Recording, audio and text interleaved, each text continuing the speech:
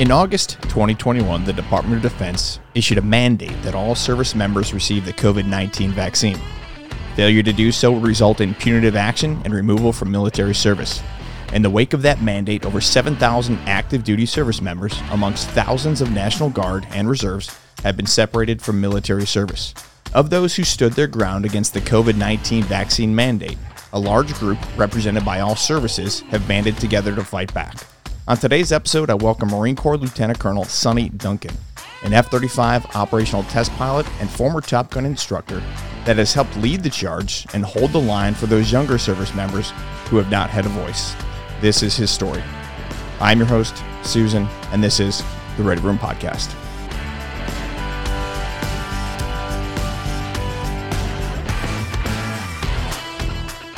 All right, ladies and gentlemen, welcome back. This is part 2 of the Ready Room Podcast here with Lieutenant Colonel Scott Duncan, call sign Sonny. And the first episode that we covered, if you haven't listened to that, back up, listen to it. It covers a good bit of stuff. And as far as timeline goes, we're up into the COVID mandate, and he's going to talk through a little bit about what unfolded post-mandate and up into current events. So, Sonny, welcome back, and go ahead with your disclaimer. Hey, Susan, thanks for having me again for part 2. Yes, this is my experience, my opinions. It is not reflective of the Department of Defense and the United States Marine Corps. Thank you. We're back at part 2. This is an unsanctioned bourbon promotion. Smoke Wagon, small batch, straight bourbon whiskey. It's so good. From Las Vegas, Nevada. We're just enjoying that, and it's greasing the wheels for this podcast. Right. All right, Sonny. Last we left off, it was the mandate had started. You had already decided and spoken with your chain of command that, hey, I'm going to refrain from taking the vaccine. Yep. And how did life unfold when the mandate went in place? Yeah. And what transpired during that kind of year to 18 months? Oh, that's a good question. And so starting out at the very beginning, like we had mentioned previously, we had a discussion with all of our mentors, all of our friends, all of our family. Some cases, they're very supportive. In almost all cases, they were very supportive of us as people, even if they disagreed at the time with our decision and our rationale and our approach. It's kind of neat to look back now, though, and see that they are wholesale supportive now. And so, especially as more information became available. And that's a huge part of the last year and a half. So the mandate hits. The first thing we had to look at is we said, listen, we disagree. There are many tenets we disagree with. One of them is squarely in the context of a religious accommodation. And so we were not familiar with that process. A huge part of it was we've got to figure out what that process is, and we need to educate all of the service members in how to execute that process themselves. So that started out the initial discussion I had at the XO where he said, again, I asked him, I said, listen, can I, after reading the order, offer a class to the Marines to teach them how to do this, or at least go through, like, none of us have a clue how to do it. And I mentioned it before where the services were not very forthcoming with, this is how you do this is the process. And you're specifically talking about the religious accommodation. That's correct. So there's not like a class on this. Nobody has any idea how this goes down. None of us even knew that existed. Except, you hear about it. Sure. Every once in a while somebody wants a beard because they're a Viking, and I get it. But you're like, okay, no one has any practical experience with this. So if we get our hands on the order, we find out what the order says, and our concern, back to your point before, is that, yes, I'm a lieutenant colonel. It's a little bit easier for me to take a look at this information. It's not as easy for young Marines to go through and figure out how to do this process. So I asked the XO at the time, said, hey, can we offer a class? Can the squadron put a class on? Because if we are going to be serious about, hey, this is, especially in the context of religion, so the free exercise of religion, constitutionally protected by natural law, we owe this to these people. We owe this to these Marines. And the answer was absolutely not. And it was vehemently, absolutely not. You may not talk to anybody about doing this process. So I said, well, a part of what I mentioned to you is the fact that I'm going to support folks who have the same mindset. And so, so much so that our church, I happened to work there and happened to participate as an elder and said, listen, can we put this, several members of our congregation are now experiencing this, and would you be willing to host and evening where we can go through this process. Like just open question. We'll give the information we have, be honest about what we don't. And this is absolutely. So we had 100 folks come that evening with how to figure out how to do.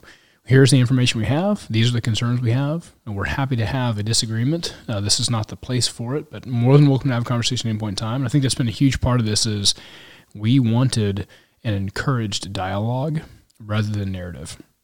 Even at times where we were told you cannot say anything. You are banned from speaking this. You are banned from, you cannot ask these questions. Like all those sort of things is what we were met with. So the beginning part was we have to figure out what this process is on our own, and we have to make sure it's in the hands of other folks. Now, the awesome part about our XO at the time, he did not allow us to do it, but he did allow the chaplain, which was great. So the chaplain came on because, again, a few more days went by, realized like no one has a clue about any of this. There are some very specific processes, and in the context of a court of law in the future, the processes and steps need to be adhered to. So he was not supportive initially, but he ended up being supportive of the chaplain coming in, teaching basically every unit on the base. This is how you do this process if you're interested in it. So it starts off with the religious accommodation. Everybody had to submit those who were so inclined. If you were not inclined, you were a direct refuser, and those had different implications and different timelines.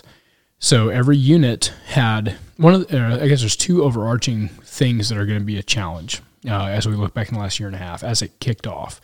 One of them was the timelines for every unit or entity were different. And in addition to timelines being different, there was no standardization in how any of it was executed. So it was pushed down to the lowest level of leadership of whatever timeline you want, whatever order you need. And people were pretty loose, even for the last year and a half, about which part of the orders that they adhered to, which parts they did not, based on either convenience or need of units, things of that nature. So anyway, the religious accommodation process was the first piece, and then supporting those who chose not to go down that road. So then every one of us that submitted an accommodation, I'll hit a broad year and a half and then go back to the specific details, but everyone's that got submitted came back denied.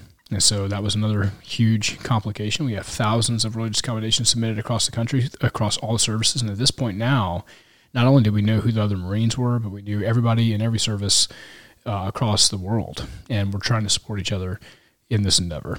Do you know how many ballpark religious accommodations were at least applied? That's a great question. I want to say there's probably 15,000 that were submitted or so.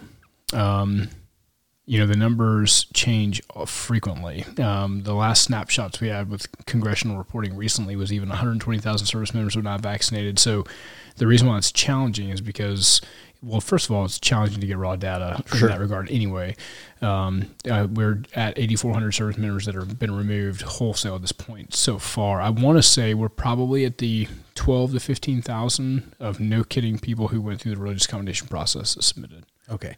And for those that you said direct refusers. Yes. So they did not submit a religious accommodation. They said, I'm not doing this. That's right. You had mentioned it was different for them. It was. So the reason why it was different was you did not have, so their timeline by and large was the only differentiation. So up to COVID, a religious accommodation would have with it the same sort of complications with respect to did you follow or did you not follow lawful order. If it was for a good reason and you were not medically fit, then you would be separated with the merits of your career, and that characterization of discharge would come with it, in most cases, an honorable discharge. That's different than somebody who directly refuses an order, and the lawfulness of the order is a massive discussion that's being litigated in federal court right now. It's very different for those individuals who outright refuse and do not provide the rationale. So now you're in a little bit different. Not only are you not medically qualified, but you didn't have the next criteria, which was, do you have a reasonable disagreement? What is that disagreement? And if you can't codify that in some way in religious accommodation, you can. If you're a direct refuser, then now you have to rely on a court system because it's the only other. It's either, in other words, your legal and constitutional criteria. What I would argue for those, and we had a discussion with these individuals, a religious accommodation is a burden of conscience. So we have had, in fact, since I can't think of it, I'll come to find, I'll do some homework. The most recent religious accommodations that were accepted were all over the map. So you don't have to be any religious affiliation at all to have a burdened conscience. And so that's what we were trying to present them as. If you have an issue with this, this is a way with which you can voice this. Now you have to accept the outcome, but this is the way you can voice this. And many people said, you know what? And I actually agree with them in some way. Many folks said, I am not adherent to a religion to where I am comfortable saying, this is what I'm trying to leverage. And so they said, you know what? I think this is wrong. I think it's wrong in its face. And I'm just going to refuse on that context. And that came with it no process. So as soon as the order expired, you had to have a shot by this date. They didn't have that shot. They were immediately processed for general under honorable conditions discharge. The kicker to that is that's the characterization of service. And that began to vary as people went to boards or not, depending on how much service they had. But the misconduct was characterized as commission of a serious offense. And that is another challenge that comes with it. So to kind of, I guess, illustrate that for anyone that doesn't understand all that, is that their characterization of service was a general under honorable conditions, possibly, or yes.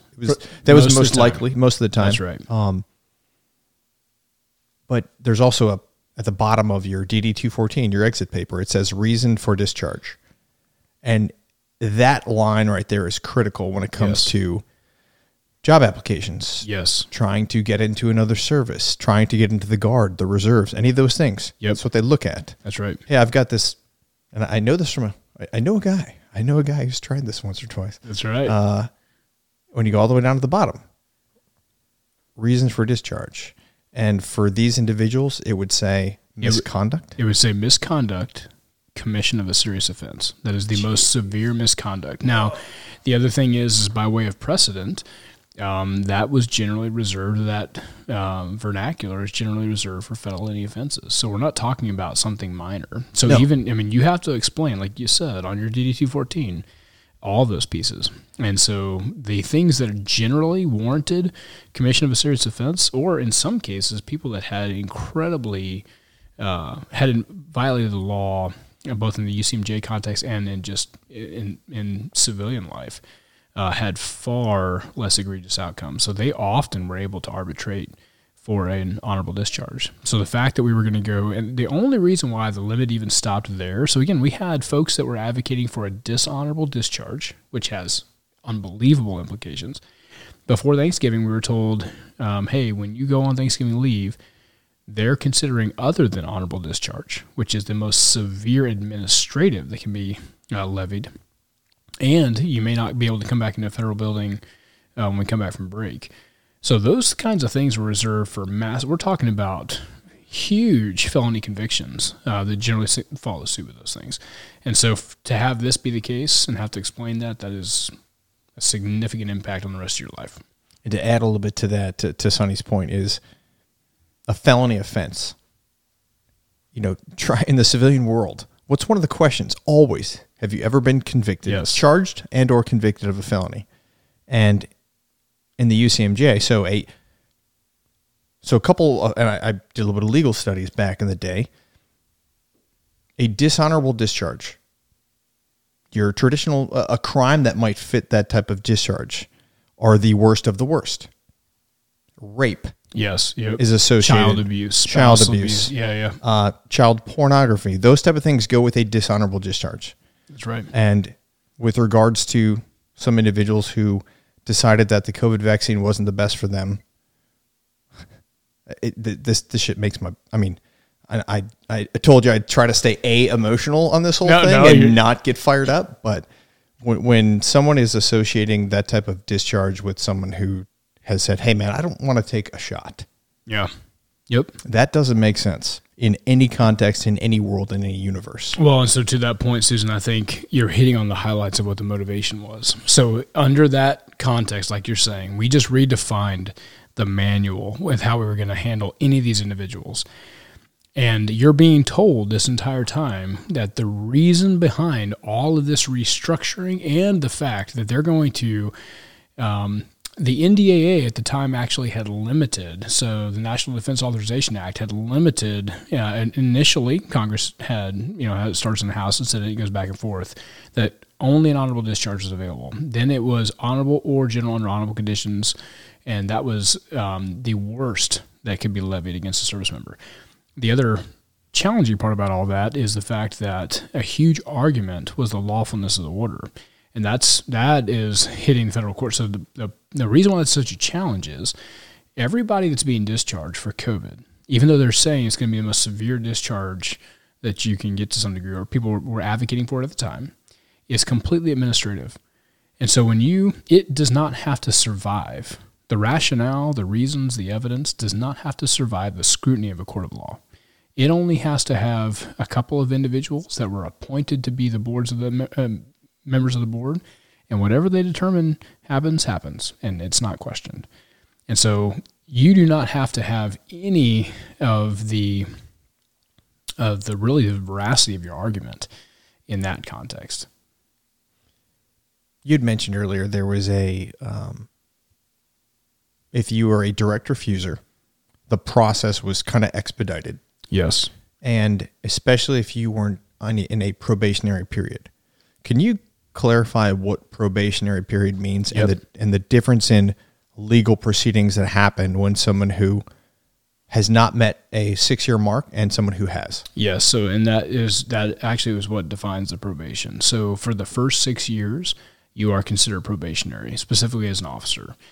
There are some slightly different rules with respect to enlisted because they're actually enter and exit service as they re-enlist. Officers, that is not the case. So to your point, 6 years is the probation. If you had not hit the 6-year mark, then you would get separated without the ability to defend yourself at a board of inquiry. If you were past the 6-year mark, then you would have at least the benefit of being able to go to a board of inquiry because you were ordered to show cause for the violation. So the outcome often ended up being the same. Officers were separated with general and honorable conditions. In some cases, we started to see board of inquiries say, nope, this was a completely unlawful order. And when they did that, we had service members being retained and we had other service members being honorably discharged. So we had the full gamut, the same reason, in some cases the same service. It goes back to the same problem. It doesn't go to a scrutiny. It does not get scrutinized like a court of law. It is literally whoever is on that board and that president, whatever decision he makes, that is what gets passed. So we had the full gamut, lack of standardization across the board. So break down a board of inquiry, just in very basic terms. No, that's great. So a board of inquiry is one thing. I'll let you know another story. These are heartbreaking when you start to get down to the individual stories. So we talk about a little bit possibly in the day of life of each one of these individuals. It is dramatically different. So we had an individual that was separated at 5 years, 364 days to what would appear to be the convenience of avoiding administering another board. So a board of inquiry is where an officer has been charged, but they are not considered to be guilty yet. They have the opportunity to show cause. Now, the board of inquiry, unlike a court of law, are generally speaking, three appointed members. So the service appoints the members to overlook the board. It is supposed to be impartial. They look at the evidence. They make a decision on whether you should be retained. If you should be retained, then there's no discussion about characterization of service. If you should be separated, then now they have to determine your characterization of service. They cannot levy a dishonorable discharge. That would require court-martial. And of note, everyone who requested court-martial got denied. So now we have... So, hang on, I want to stop it there for a second, because that's a key point. It is a key point. Because once the difference between a board of inquiry and a court-martial... That's right. That's a big deal. That's we're talking, it's the, I'd say, AAA baseball... Vice, Tom Cruise, and Jack Nicholson. Yes, and that's right. And civilians in a court-martial can be subpoenaed to testify in a court-martial. So it's a federal level court. Yes. So can you... Yep, and because of that, the reason why it's so important, the people that recognized that I am going to go defend myself, even if I have legal representation that I can bring with me. So I'm going to be assigned legal defense, and I'm going to you have the opportunity so we garnered civilian legal defense is also going to come with us to Board of Inquiry. If that ends up happening, hopefully it does not, and we believe it may not now. But if that does happen, we're going to come with it in full defense. But the board themselves are only going to have to hear what we have to say, and they can come up with any determination they want. So there is no jury, and in that case, there's no real judge. So you are looking at a board that consists of military members who are in complete adherence and often mindset with the Department of Defense leadership, which is the reason why they're in the position that they're in and is the reason why they are presiding over the board. So folks began to recognize not only that, but I can present all the evidence in the world I want. And if this guy doesn't have to, it doesn't even matter if he makes a determination that has no legal context. Like, he can make any determination. Okay, you know what? I'm not going to do that. I request court-martial because I want to get this before a judge. The highest level. Federal highest court. level. You better believe it. Yes. Take it to the highest level. That's right. And those were all denied. They were all denied. Talk about a conflict of interest.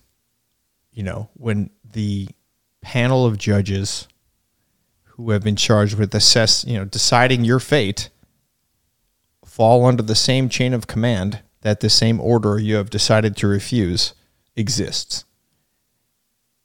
Service-wide at least. Yep. DOD-wide. Yep. I'm chuckling, man. Jeez. It's like Mars. Is this Mars? Well, so the other, to your point, Susan, that was the boards. That is also the reason why. So one thing that we haven't even chatted about necessarily in this context is the lawfulness of the order. And because that is a huge piece of it. And in fact, right now, we've got some major items hitting in federal courts. One, the lawfulness of the order is being addressed, and then the other is the free exercise of religion. Those are the two. In fact, that's what defined the class across the services that are protected in the class status. But the reason why that mattered so much is because in a court of law, now the lawfulness of an order can actually only be adjudicated or determined by a judge in that context. So anybody else can throw around the term lawful and unlawful, and it doesn't matter whether they can defend it. So the people were being accused of disobeying a lawful order, and any evidence they presented to the contrary was not even really admissible. I want to anchor on that for just a minute when it comes to lawful orders. Yep. And then remind me to come back to the BOI part. Okay. And how the importance of getting things to a federal level. Yep. And then how we connect it to the injunction that happened. Okay. And then we'll kind of bring things full circle. So remind me about those two things. Okay. Because I'm probably going to forget. Yeah. But lawful order, it's something you hear a lawful order and it's very broad. And I looked up the definition and I looked up another definition. Oh, yeah, you can't even. And then it's like, they're very different. Depends on where you look. Yes. Okay. So lawful order is very subjective. And I think it plays in part really with how this whole mandate has affected junior enlisted service members who are trained and want to and are obedient and the change of command. And it exists for a reason. And they are very adamant about you follow orders and all those things. And there are some individuals, and I'm specifically referencing your younger Marines and service members that you've been around the block a bit and have had opportunities and seen the benefits and know when the time and place to stand your ground and say no to an order. Sure. Now, for those who are just younger in life experience and you have someone who's senior, whether it be enlisted or officer, and that trust is there initially, and they're also trained to obey, right? So the probability of them saying no is lower, even though maybe in their gut they're like, I don't know, man. Yeah. And when it comes to leadership, and again, this is my opinion, there is a time and a place to follow an order. Yep, and a time and a place to not. Yes. And leadership can wear both of those faces. I can follow an order and execute it, and I'm a ninja, and great. I followed the order. And that was my example of leadership, and I did great things, rock and roll.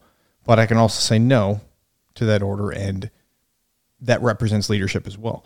And I had this as I was, brainstorming this stuff on the flight over.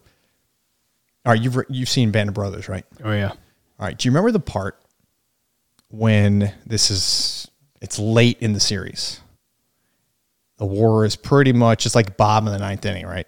They haven't taken Birch's Garden yet, the Eagle's Nest. Yep. But they're doing patrols at night across German lines. Yep, absolutely.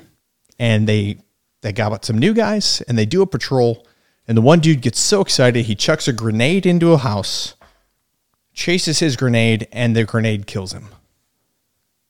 So they lose a guy.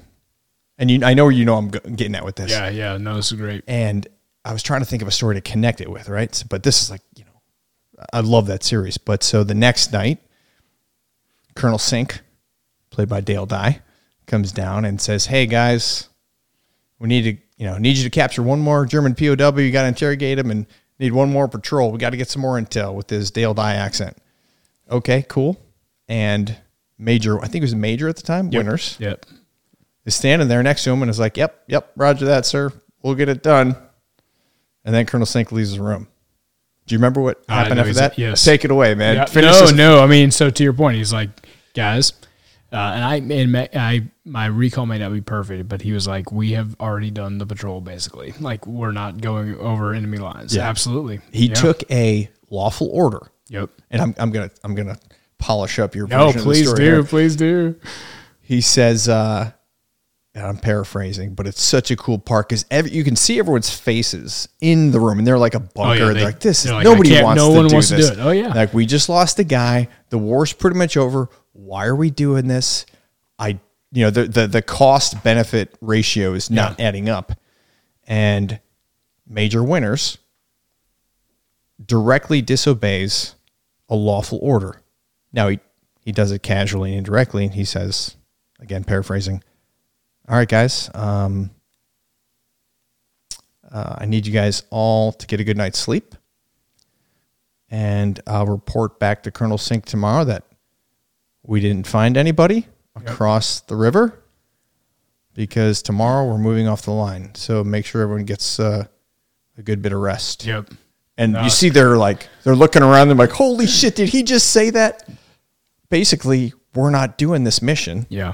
But he's going to report to his senior that nothing to report, sir. Nothing significant to report here. And I remember seeing that. I was like, dude, that's leadership. Yeah. Yeah. No doubt. Man, Susan, you're hitting on a huge point. Because like you said, there is a time to shut up and color. And there is a time not to. And there's a tripwire. But the tripwire in this case specifically, we had legal concerns that were not addressed. We had medical concerns that were not addressed. And we had an underlying erosion of morality and ethics. And because none of those things could be addressed, that all comes in the context of what constitutes a lawful order. So you have codified law right now that says, and this birthed out of anthrax, the Department of Defense cannot force you to take an emergency use authorized drug. Now, if you look at the order that was written, the order, like the verbiage itself, is incredibly legally specific. So the order is written legally as if the order was lawful. Now, this still doesn't mean, even if you're given a lawful order you disagree with on moral grounds, you can still exercise a religious accommodation request. So all those things are available assets. The reason why I say that is you can be forced to take a FDA-approved vaccine. That is something that legally exists. So just in the context of law, that can transpire. The challenge is what was written and then what was executed. There is no way for anybody, nor has there been to date, an opportunity for a service member to get an FDA-approved vaccine.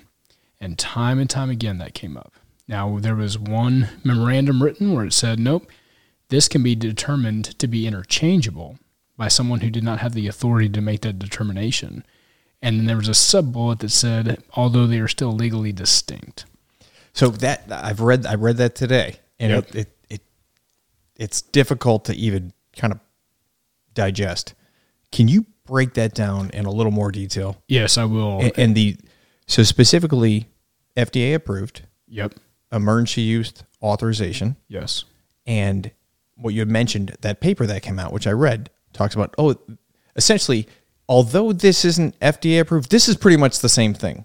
That's Susan's language of explaining it. No, and so Susan, I think you've got the best, and that's exactly right. So, if you look at the history of the FDA, and I don't have, so I'm going to have to refrain from numbers and statistics because I don't have them fresh off the top of my mind, but there are very few, literally less than a handful of vaccines or medications that can be determined to be interchangeable in a medical context, in a legal context.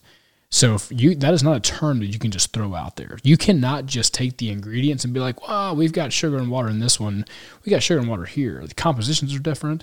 There is a requirement of where it is produced. Like, there are all kinds of things to achieve FDA approved and actually execute FDA approved, to include the fact that an emergency use authorized drug can no longer exist on the market if something is FDA approved. So if you were told, we were ordered, mandated, you need to take an FDA-approved vaccine. However, we only have emergency use authorized, of which we were under a national emergency that has been reinstated every 90 days or so and continued. Now, if the national emergency continues, then leadership can continue to say, we can force you, or we can give you emergency use authorized drugs. Legally, they cannot exist at the same time. So one of the massive challenges with this is, as soon as one company would have achieved FDA approval, in reality, every other company and their product must be eliminated. So one of the interesting things is we presented this as the companies themselves that are producing these vaccines. And again, I'm going to use the term vaccine just for commonality right now. I do not believe that is the definition of the word. Good to go. So this company produces this vaccine, this company, here's all these different companies. They all say they're emergency use authorized drugs. None of them have said that they're FDA approved. So they offer it to us as emergency use authorized, and they can all coexist because there's an emergency in place and there's no FDA approved vaccine that's available. So the entire time that we had, that is one of many of the tenets of the argument, is that a service member, even if he desired to comply, he can't. There is not a vaccine that he can take to allow him to be in compliance with this order. And we went by, here's this company's definition, here's this company's definition, here are the problems, here's their own reporting. These are emergency use batches. Now, what's interesting, so here I'm going to take this, so we take the mandate, August of 21, we get to May or June of 2022. And the service, so here was another interesting part. We didn't go down because every one of these stories has massive rabbit holes. We had legal missteps by SJA teams with the commanding general, all kinds of things. So we have all of the those who submitted religious accommodation that are still in the service, all brought to the ready room. And the command says, and this is a legally drafted document from an SJA in the chain of command. And the subject says, you are being offered Comirnaty or Comirnaty, depending on how you say it. They said, and the command touted it as, you are being offered finally, because many people said, listen, I'll take it if it's FDA approved, because that was their tripwire. And so the Department of Defense came out and they literally was like, here is a piece of paper. We are offering you, for the first time, the FDA-approved vaccine. Will you take it? And again, from a legal standpoint, you cannot take people who are being criminally charged, put them into a room, give them a written statement to sign and circle without the presence of an attorney, and your UCMJ rights read to you. Did that happen? So not only did it happen, but I said, okay, these are some legal missteps we've taken here. You can't legally do this, of which the command was awesome. They were like, you know what? You're absolutely right. We don't have an answer to that. But again, we said, so if you are giving me the offer, and literally in the subject line and what you just presented to us is, we finally have the FDA-approved vaccine. Will you take it? Then can you please give us the service of telling us what has been available this entire time? No answer. And not only, because they can't. Okay, so the next interesting piece is that FDA approved offer came with a batch and lot number that Pfizer had already identified as an emergency use authorized drug, labeled Comirnaty, which was the product label of what was FDA approved. So, but hold on a second. No, I'm gonna throw another twist in there. Okay, yeah, throw more curveballs, man. I'm getting all of this. So a month later, Susan. So not only are we saying, okay, guys, up to this point, we have offered to you that we believe the order is unlawful in more ways than one, but specifically because you have only offered emergency use authorized drugs, of which you told me that it's interchangeable and therefore what you're offering me is FDA approved. Now you're offering me what is FDA approved to finally take it to get these last few numbers, because there's a readiness discussion, manpower discussion, all kinds of problems we presented. And you're advertising that you finally have an FDA approved, and you're unwilling to have a conversation of what we've had up to this point. If you have something FDA approved, remember, legally, you cannot have something emergency use authorized in existence. So a month later from that offer comes the next email. Because one of the objections... No, go ahead, Susan. I have to give you the time out for a second, because I gotta make sure I wrap my head around this. Now, legally speaking, if in order for you to, all right, let's say they back up. Day one, they're going to mandate something, and they have in their hand a legitimate FDA approved vaccine, and they say, "Hey, DOD, you got to take this." Yes, that's legal. That is legal. Legal, right? Yep. Now that can't exist with a emergency use authorization vaccine as well. Correct. Right. So it's one or nothing. So in this context, you can have all of these vaccines that exist, but the second something enters the market as FDA approved, no longer can there exist emergency use. Okay, cool. So let's hypothetical. They show up and say, "Hey, this is legit FDA approved vaccine from day one." Now we have a completely different discussion. But correct. In reality, what happened was an emergency use authorization, quote unquote, vaccine was put into service for the DOD. And when it got down to the home stretch, there was a small portion of remaining individuals not vaccinated. Then they said, hey guys, this one we got here is actually FDA approved. Correct. Now, if I'm a lawyer, which I'm not, and I'm trying to sell a vaccine as being FDA approved, I wouldn't just come out and say, "Hey guys, this one really is FDA approved, but that other one, yep. Well, don't worry about that one." I mean, did they just ignore it? No, ignore. Yes. So at no point did they say. So one of the challenges is our questioning of their process. So one, we went to the SJA team and we're like, you have taken legal missteps that you can't take in a legal sense. And so many of us refused to sign the document. It's like, nope, this was like, you can't do this, and this, and then give it back. Now, to your point, every time we said, if you are genuinely, because many people's sole disagreement with all of this was it's emergency use authorized. It's not FDA approved. And if that was their sole litmus, then the government was trying to basically say, okay, fine, we finally have it. We finally have the label, the Comirnaty labeled FDA approved. And then anytime it raises the next logical question, well, then what was available to me back then when I originally got this order, of which there was no response? Has there been a response? No. So it is this. I take it back. It's not that there's no response. The response is the same as it was in the beginning. You were offered an emergency use authorized drug. You were forced to take that because that's all that was in the inventory, and somebody who did not have the authority to determine that it was quote unquote interchangeable made that determination, and that is the sole foundation of the government's defense, is that it is interchangeable. That is also going to be litigated in federal court pretty soon. So that is, gosh, man. Well, it gets better. Hold on. I'll throw one more on. I want to throw in like... yeah, go ahead. I was going to throw the last... You know what popped in my head when you said like, hey, FDA approved, and then Actually, it's the same. This is the generic. You remember, hey, Dr. Pepper and Mr. Pibb. Yeah, that's literally what during this discussion. As a Texan, I can latch on to that. Like, if that doesn't explain like my brain, you're like, hey, this is legit Dr. Pepper, guys.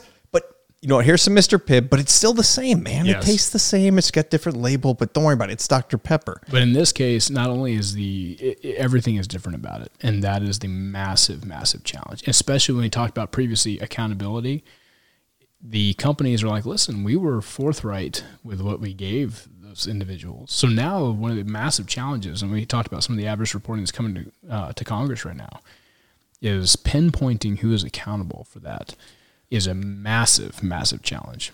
A question on that note, if you take an emergency use authorization vaccine and have a negative effect to it, yes, can you file? Let's say you have myocarditis, carditis, any of those, the stuff yes. many people way smarter than me have talked about. Yep. If you have a negative reaction health-wise to a vaccine, can you in any way, is that pharmaceutical company liable in any way? They are not. Okay. That's what I thought. Now, transition. Let's say they give you the real Dr. Pepper. All right, you get the FDA-approved Dr. Pepper. You take it. Now you have a negative reaction. Is that company can it be held liable? My understanding is that is a true statement. That's also what I've read as well. Okay, so if Sonny's starting a pharmaceutical company, mm-hmm. is it more beneficial for you to launch a legitimate FDA-approved Dr. Pepper, or is it Mr. Pibb the better way to go? Again, I'll let people come to their own conclusions, but I don't know, man. That one just sounds a little too convenient. Well, for so me. Not only did it sound a little too convenient for everybody, especially when we went down we went to the places where they touted the FDA approved. They said, listen, we have it at these places. And they specifically said, we have such few numbers, we have to have you sign this document so that we know exactly the numbers that we're going to administer. And the individuals went to those places and garnered the batch number on the vial. And those batch numbers on Pfizer's documentation has them listed as emergency use authorized drugs still. So that information was also presented to the chain of command. And again, no response. Or the response is interchangeable, doesn't matter. And then I think it was about a month after we finally had the FDA approved, because another huge component to the religious accommodation discussion is the technology maturation over time, and its tie and link to abortion. And because of that, many people were seeking non-abortive alternatives. If they could find something that did not mature with technology that resulted from the death of a baby, then they were saying, okay, I don't have the same moral complication with this than I do with the other. So Novavax was originally offered in that. Now Novavax, unfortunately, has the same lineage. Now Novavax, so 1 month after, so you've been told from the mandate, you've been mandated to take an FDA-approved vaccine. You've had nothing in the inventory other than emergency use authorized that somebody determined to be interchangeable in a medical sense, of which I think there's only, like, no kidding, one or two things in the country that meet that profile. Now we get to, it's about a year later, and we finally have the FDA approved, come and take this. And for those of you who still won't take that, a month later, we were offered Novavax as an emergency use authorized drug. So legally, none of those things can transpire if in fact there is an FDA-approved vaccine on the market. Jeez, man. So those are some massive. Did you ever expect to have this amount of knowledge? I mean, are you gonna? What are you gonna do, brother? No. I mean, you just, Susan. Not nothing at all. you said referenced airplanes, bombs. Anything. It was just pure. I mean, that's, dude. You're. No, I wish more than anything I did not have this knowledge. I got on these things. That's for sure. Well, man, let's kind of we'll work our way into the next kind of portion, and then we'll bring it home. So that's kind of been going on throughout the mandate. a little bit of just day-to-day life in your experience. And we had talked earlier a little bit about leadership comes in different shapes and sizes. Yep.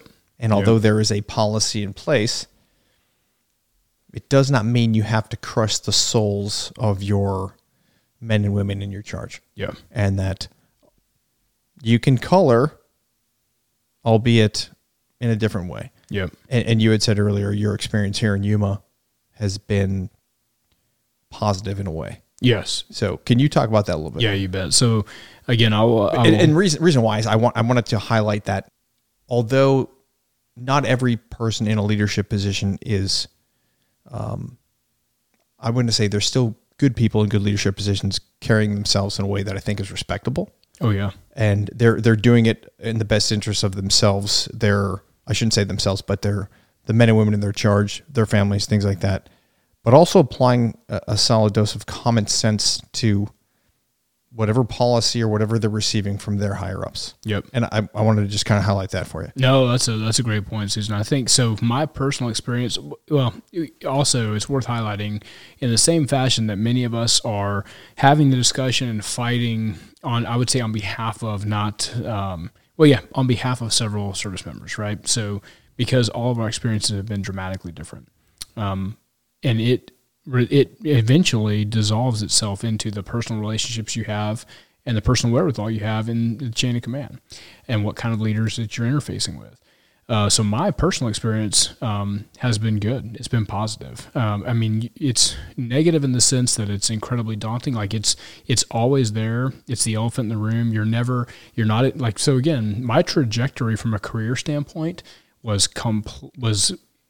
the Marine Corps had determined meritoriously that it was worthwhile.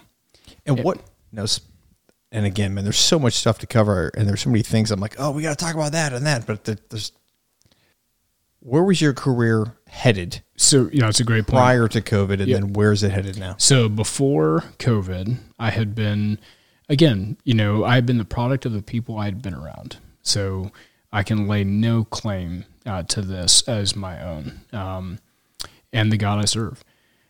But my career at this point, I was meritoriously reordered for promotion to lieutenant colonel. So that just simply means that it happened before it was going to happen on the slate. And then I was immediately slated to command an F-35 squadron. And our career up to that point was very good. And the Marine Corps had determined and recognized that it was very good. And we knew that we were very competitive and had done everything we could do and done it in a way that it was recognized by the service as exemplary.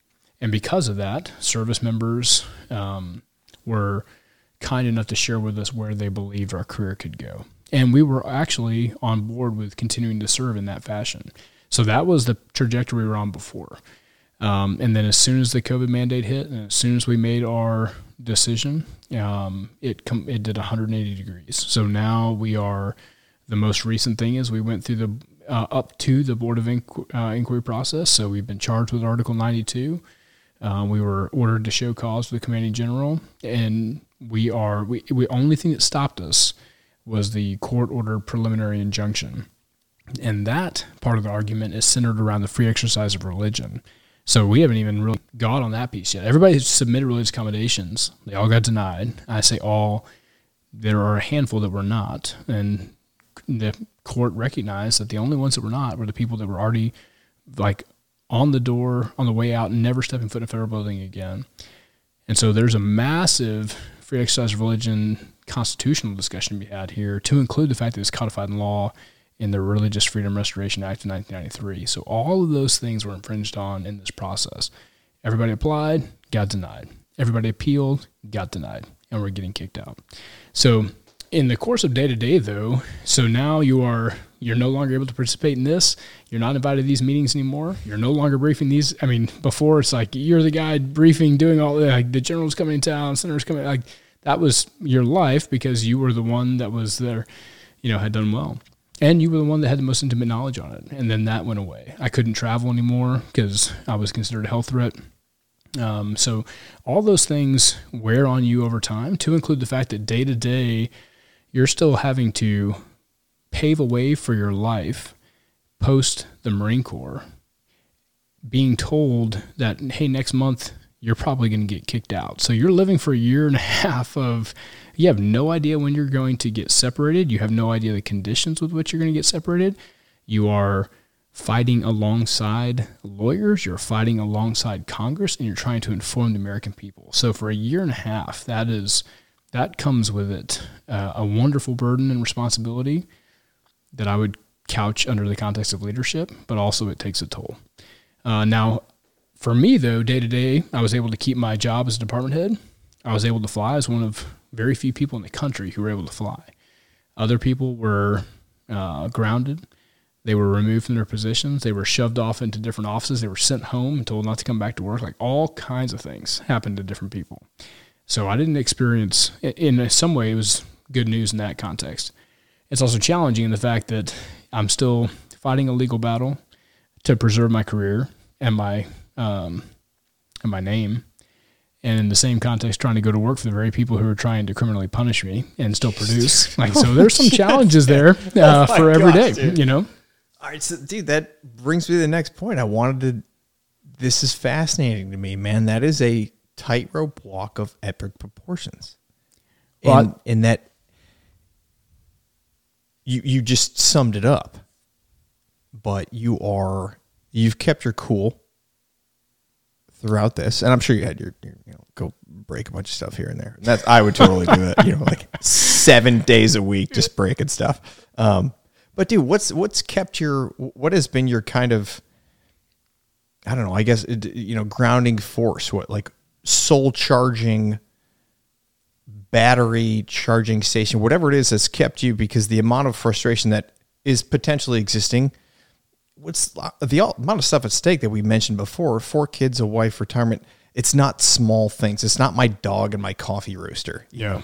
Like, you've got a lot on the table, and you're walking this tightrope with a bearing and a class that is exemplary, and it can't be easy. And maybe some days are more difficult than others, but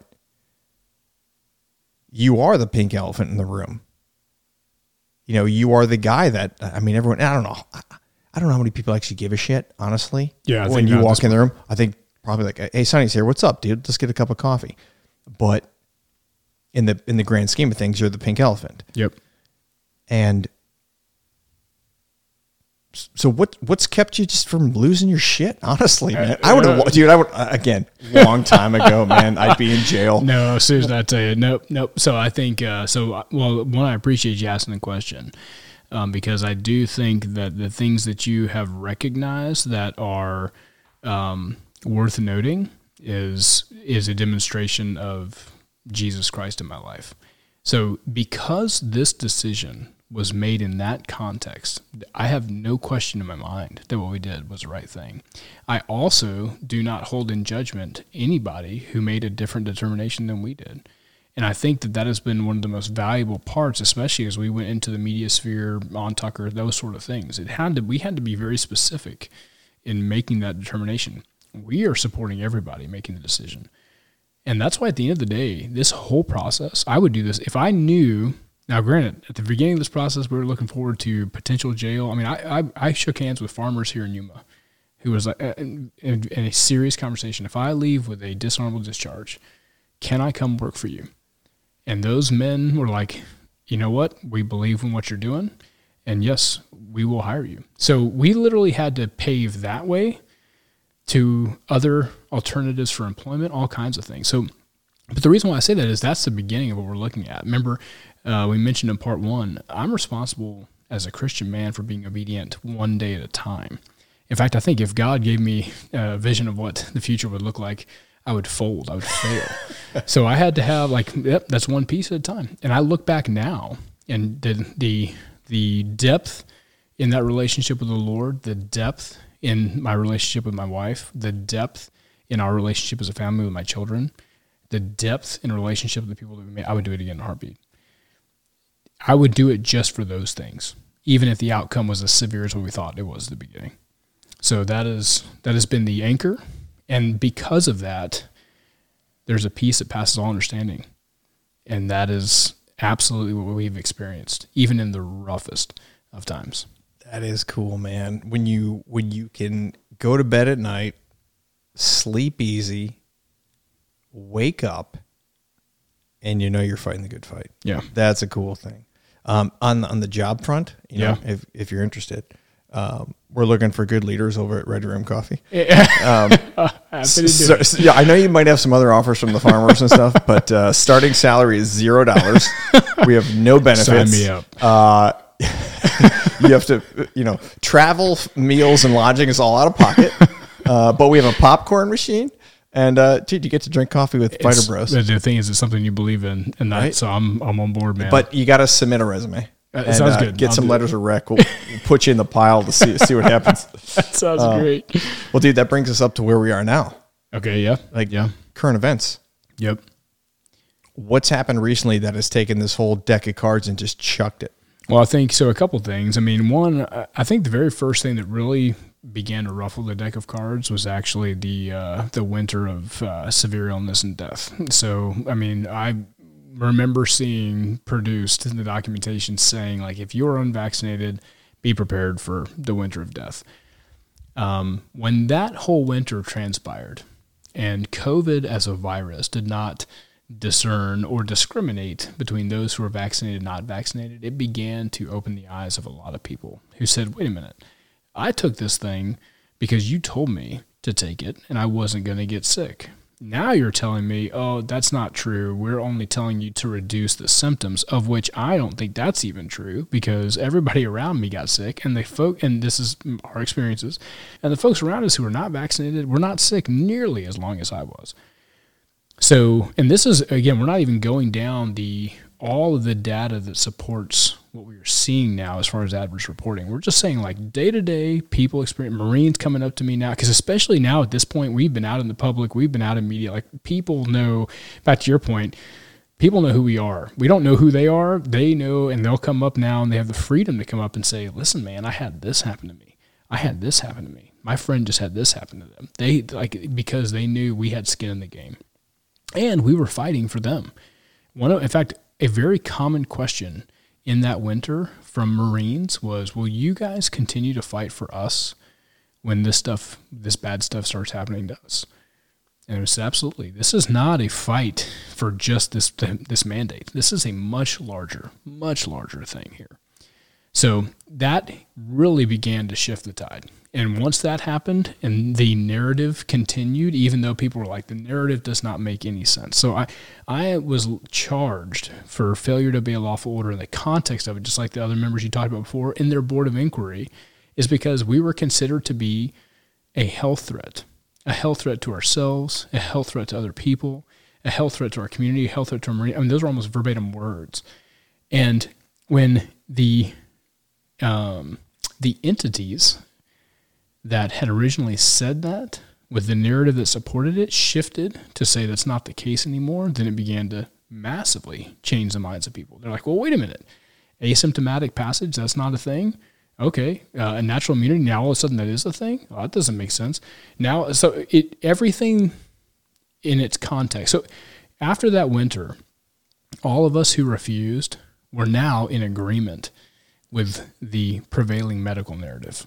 But we were still being prosecuted under the previous understanding, if you want, or the changing science, or whatever you wanted to call it. So that was, I think, a huge part of the tide shift. At the same time, we had been providing reporting to Congress, and we had asked, in fact, we've always advocated that if the American people do not like what they see, to engage with their legislatures at the federal level and the state level. And so all of those things kind of began to converge. And the more time happened, the more people realized, I don't think these people are a health threat. And from the very beginning, we would say, I don't think this has anything to do with health. And the Department of Defense would say this has everything to do with health. And you're risking everybody else's life by not getting vaccinated. Now they're saying this has nothing to do with health. We don't think that you're a health problem. This is 100% because you did not obey an order. And that, we would argue, was the basis of our argument at the very beginning. We just came to that conclusion a year and a half ago. So in addition to that, we have the American people whose experiences have changed, We have more information that's coming out, so the data to support the narrative that previously existed is not there anymore or is in massive question. And because of that, the American people are looking on their own saying, I'm not sure I believe this narrative anymore. And therefore, I'm willing to kind of begin to put my ring in the hat to see it changed. And so that is, I think, what drove Congress. Because again, Congress, we love the congressional support we've received, but the administrative state and constitutional progressivism has taken Congress to a place where they are largely driven by constituent resolve. And they have to be. Like, so true legislation doesn't necessarily happen the same way it was envisioned to happen. So if a constituency is not discussing it, then it is not likely to make movement in Congress. So you had mentioned a change in tide. Yes. So that's the most recent change in tide. Well, so congressionally, I would say yes, but I think the impetus was before. So we haven't mentioned specifically what that is. So what exactly is that? Well, so I think the change in tide is that people began to look at the I mean, on the congressional level. Oh, okay. With regards to the mandate specifically. I gotcha. So Congress specifically is saying that the context of the mandate, well, one, depending on who you're talking to. Now, the most recent thing that happened is the NDAA got signed with the verbiage, the National Defense Authorization Act. Thank you. That gets signed every year, and is actually it among other things holds the budget. And so there were enough people saying they did not agree with. So if you look at the Department of Defense, one of the initial arguments we made was, listen, I don't have the same purview of every leader, but I can tell you, based on our experience, that there has been a manpower issue. And if you eliminate tens of thousands of military members at a time where our manpower is in a significant shortage, that is a massive hit to readiness. And we were being told, you must take this vaccine in the context of preserving readiness. And we said we don't believe that's the case. And so we specifically were asking leadership, please show us any cost-benefit analysis that was generated to lead you to believe that eliminating tens of thousands of service members is more beneficial, or is because of their threat to society is more beneficial to readiness than giving them the COVID vaccine. And we would say, nope, it's not possible. So the reason why that's so important is, I think what happened is originally the Department of Defense was saying, listen, these numbers, these COVID refusers, the numbers are so small, it doesn't even matter. So we can afford to lose all of them. It just won't even matter. And we were beginning to say, like, man, I'm looking left and right.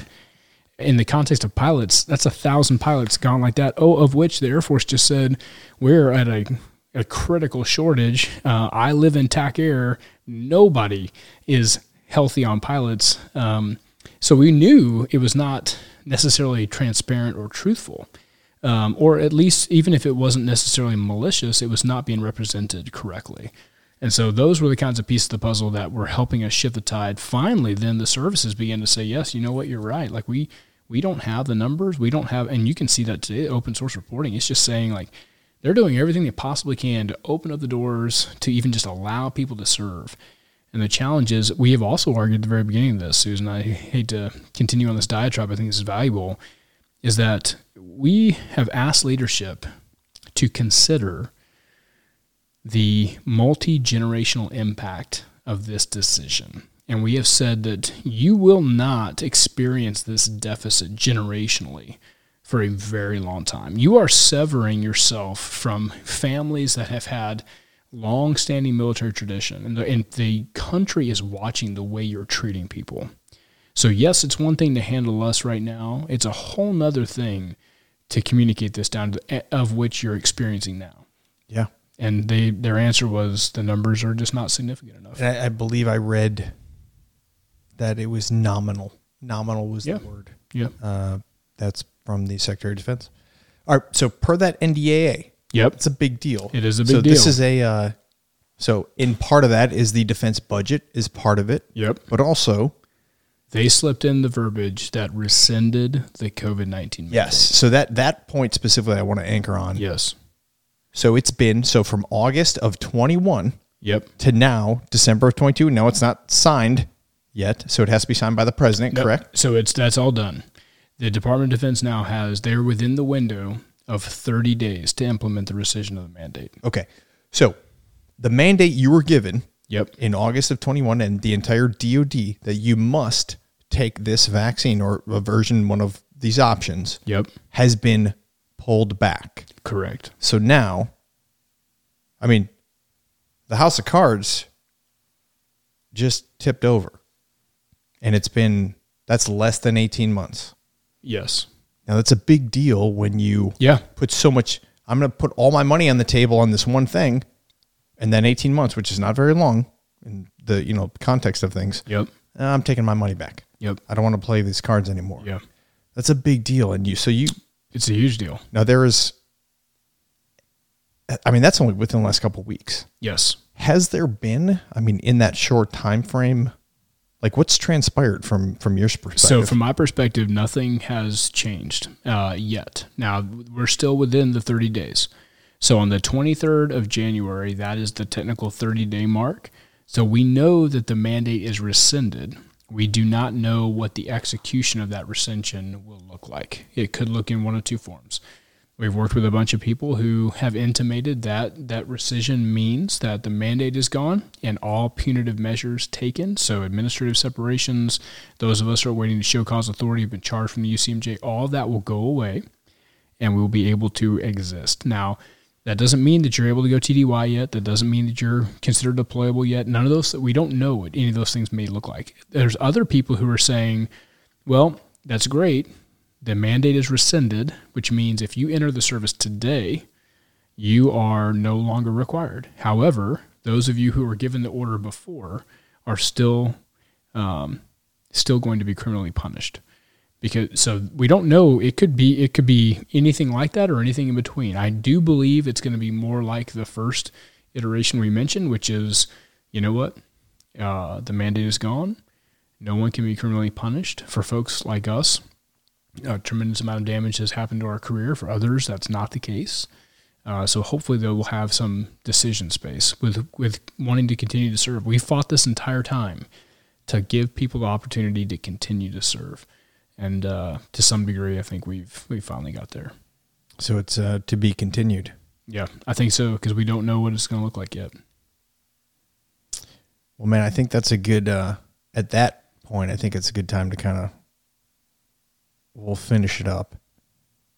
So for me, man, I just want to honestly, dude, this has been badass. So thank you. Oh, thank you, Susan. It's been a pleasure to. The hospitality, the bourbon, the charcuterie board that had a blueberry donut on it. That was awesome.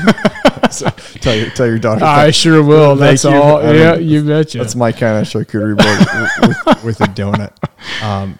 So I just want to, debrief style. Oh, there's always some goods, bads, others. It's the shit sandwich, the good, shitty, good sandwich, which is. I got a lot of those. But, takeaways. Yeah. A couple takeaways from the discussion we've had, and just from the experience so far is that I think there's a lot of value that goes into reading books. Yeah. And this, just digging into this a little bit caused me to do a little bit of reading. Some historical stuff. Like this isn't the first time. I want to get the book that you had mentioned earlier about the anthrax, but yeah. When it comes to when a society or a culture goes into some type of movement phase, whether it be positive or negative, there are forces in play that trigger momentum, and it's not unique. It's happened multiple times before. So I'm going to offer just an unsanctioned book promotion here. If anybody's interested in reading books about how once a crowd starts moving and develops momentum, if you read The Gulag Archipelago by Alexander Solzhenitsyn, the book is absolutely terrifying. Yes, it is. And it's about the Soviet Union, 1918 to the 1950s and what went on there. It's extremely eye-opening and scary at the same time. That's one book. Also, I'm only a little bit into it, so I don't want to promote it too much, but The Madness of Crowds. And I believe it's Douglas Murray. Have you read that one? I have not, but again, I'll look into it. Yeah. So just books that talk about what happens historically when momentum starts playing and nobody checks it. Yep. And there's a lot of historical examples of that, specifically Germany in the 40s. So, but dude, thank you. And thank you, Susan. I would say, big takeaway from just you and I bullshitting. You know, we're gifted with the ability to think. You know, certain people react to different things. And, you know, remember they always talk about when you're in the jet and shit is on fire, what do? Nothing for like 3 seconds. Count to 3 or count to 5, whatever. Don't do anything. Yeah. Breathe. Your jet's on fire. You're not dead yet. Breathe. So you take that pause. And that's the metaphor for when some type of information comes down the pipe that, I don't know, you don't know anything about. Take that 3 to 5 second break and maybe do a little bit of research yourself before you make a decision that involves you, your family, you know, your loved ones. And I think that just comes with being a thinking human. We're gifted with these brains for a reason. We're not lemmings. We're not sheep. You know, take that stimulus, breathe for 3 seconds, do 5 seconds of thinking and 10 seconds of research on your magic light box that we all carry in our pockets, and then maybe make a decision. So this is, for me, has been a lesson in just taking a pause and thinking it over. And I'm glad that you guys are doing what you're doing and setting the example and kind of fighting the good fight, and especially representing the junior enlisted guys that might not have the voice. So dude, those are my takeaways, man. And for anyone interested in learning more about any of this stuff from people much smarter than me, and probably a little bit smarter than Sonny because he was a nuke, but that's pretty legit. Again, unsanctioned podcast promotion. Brett Weinstein, the Dark Horse podcast. Yep. He's a biologist, evolutionary biologist, I believe. Has some great conversations about this stuff. I would also encourage anyone to listen to people who disagree with everything Sonny and I have talked about. Find people who are on the opposite side of it. Yep. Definitely don't listen to me. You know, if you're going to listen to anybody, listen to Sonny, but for sure don't listen to me. So don't take my word for it. Do your own research and then make a remotely educated decision. But check out those podcasts. And then Sonny, is there any other stuff that I'm missing as far as unsanctioned places where people can do research, things like that? I think, you know, Children's Health Defense has been a great place. And again, I would ask anybody who does not agree with what they are seeing take place. I mean, our leaders are in place to advocate for you. And so I would ask them to make their voice known and do that at the federal level. Definitely. Yeah, do some homework. So, again, those are unsanctioned. We're not getting paid here. But...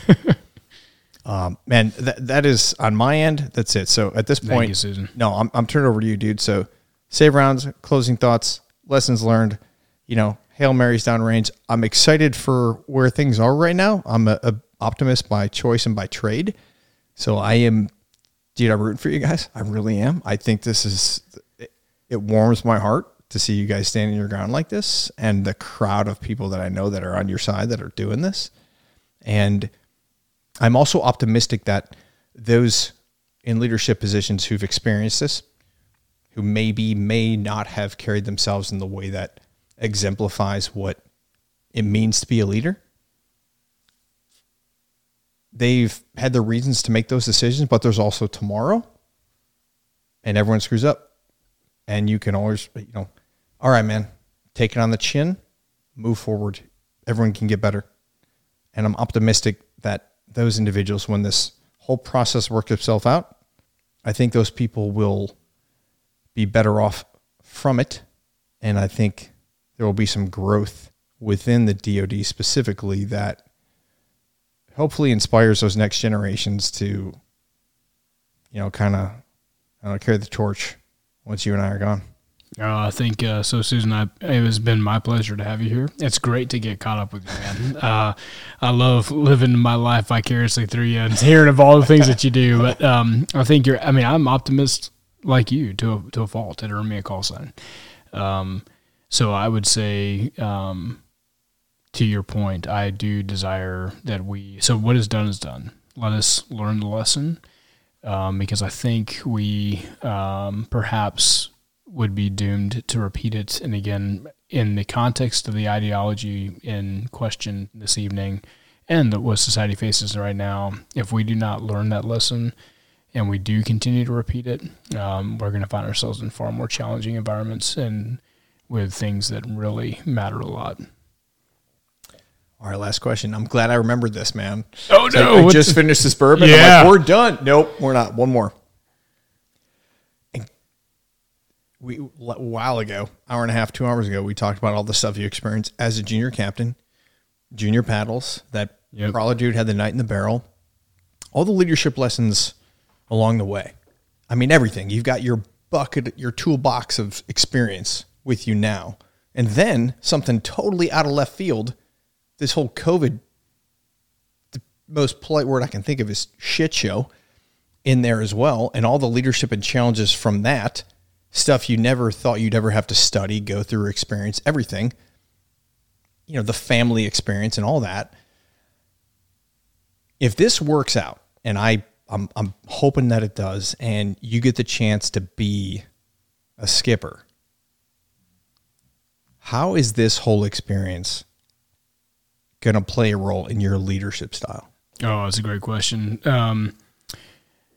So I think for the first time, I think anybody like you or I who've gone through any amount of time in the military have a pretty well defined at the levels we were at, pretty well defined leadership style.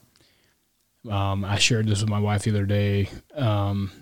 This process, in my opinion, actually took what I understood, I think, academically and exercised to some degree, but it brought it into the laboratory of life.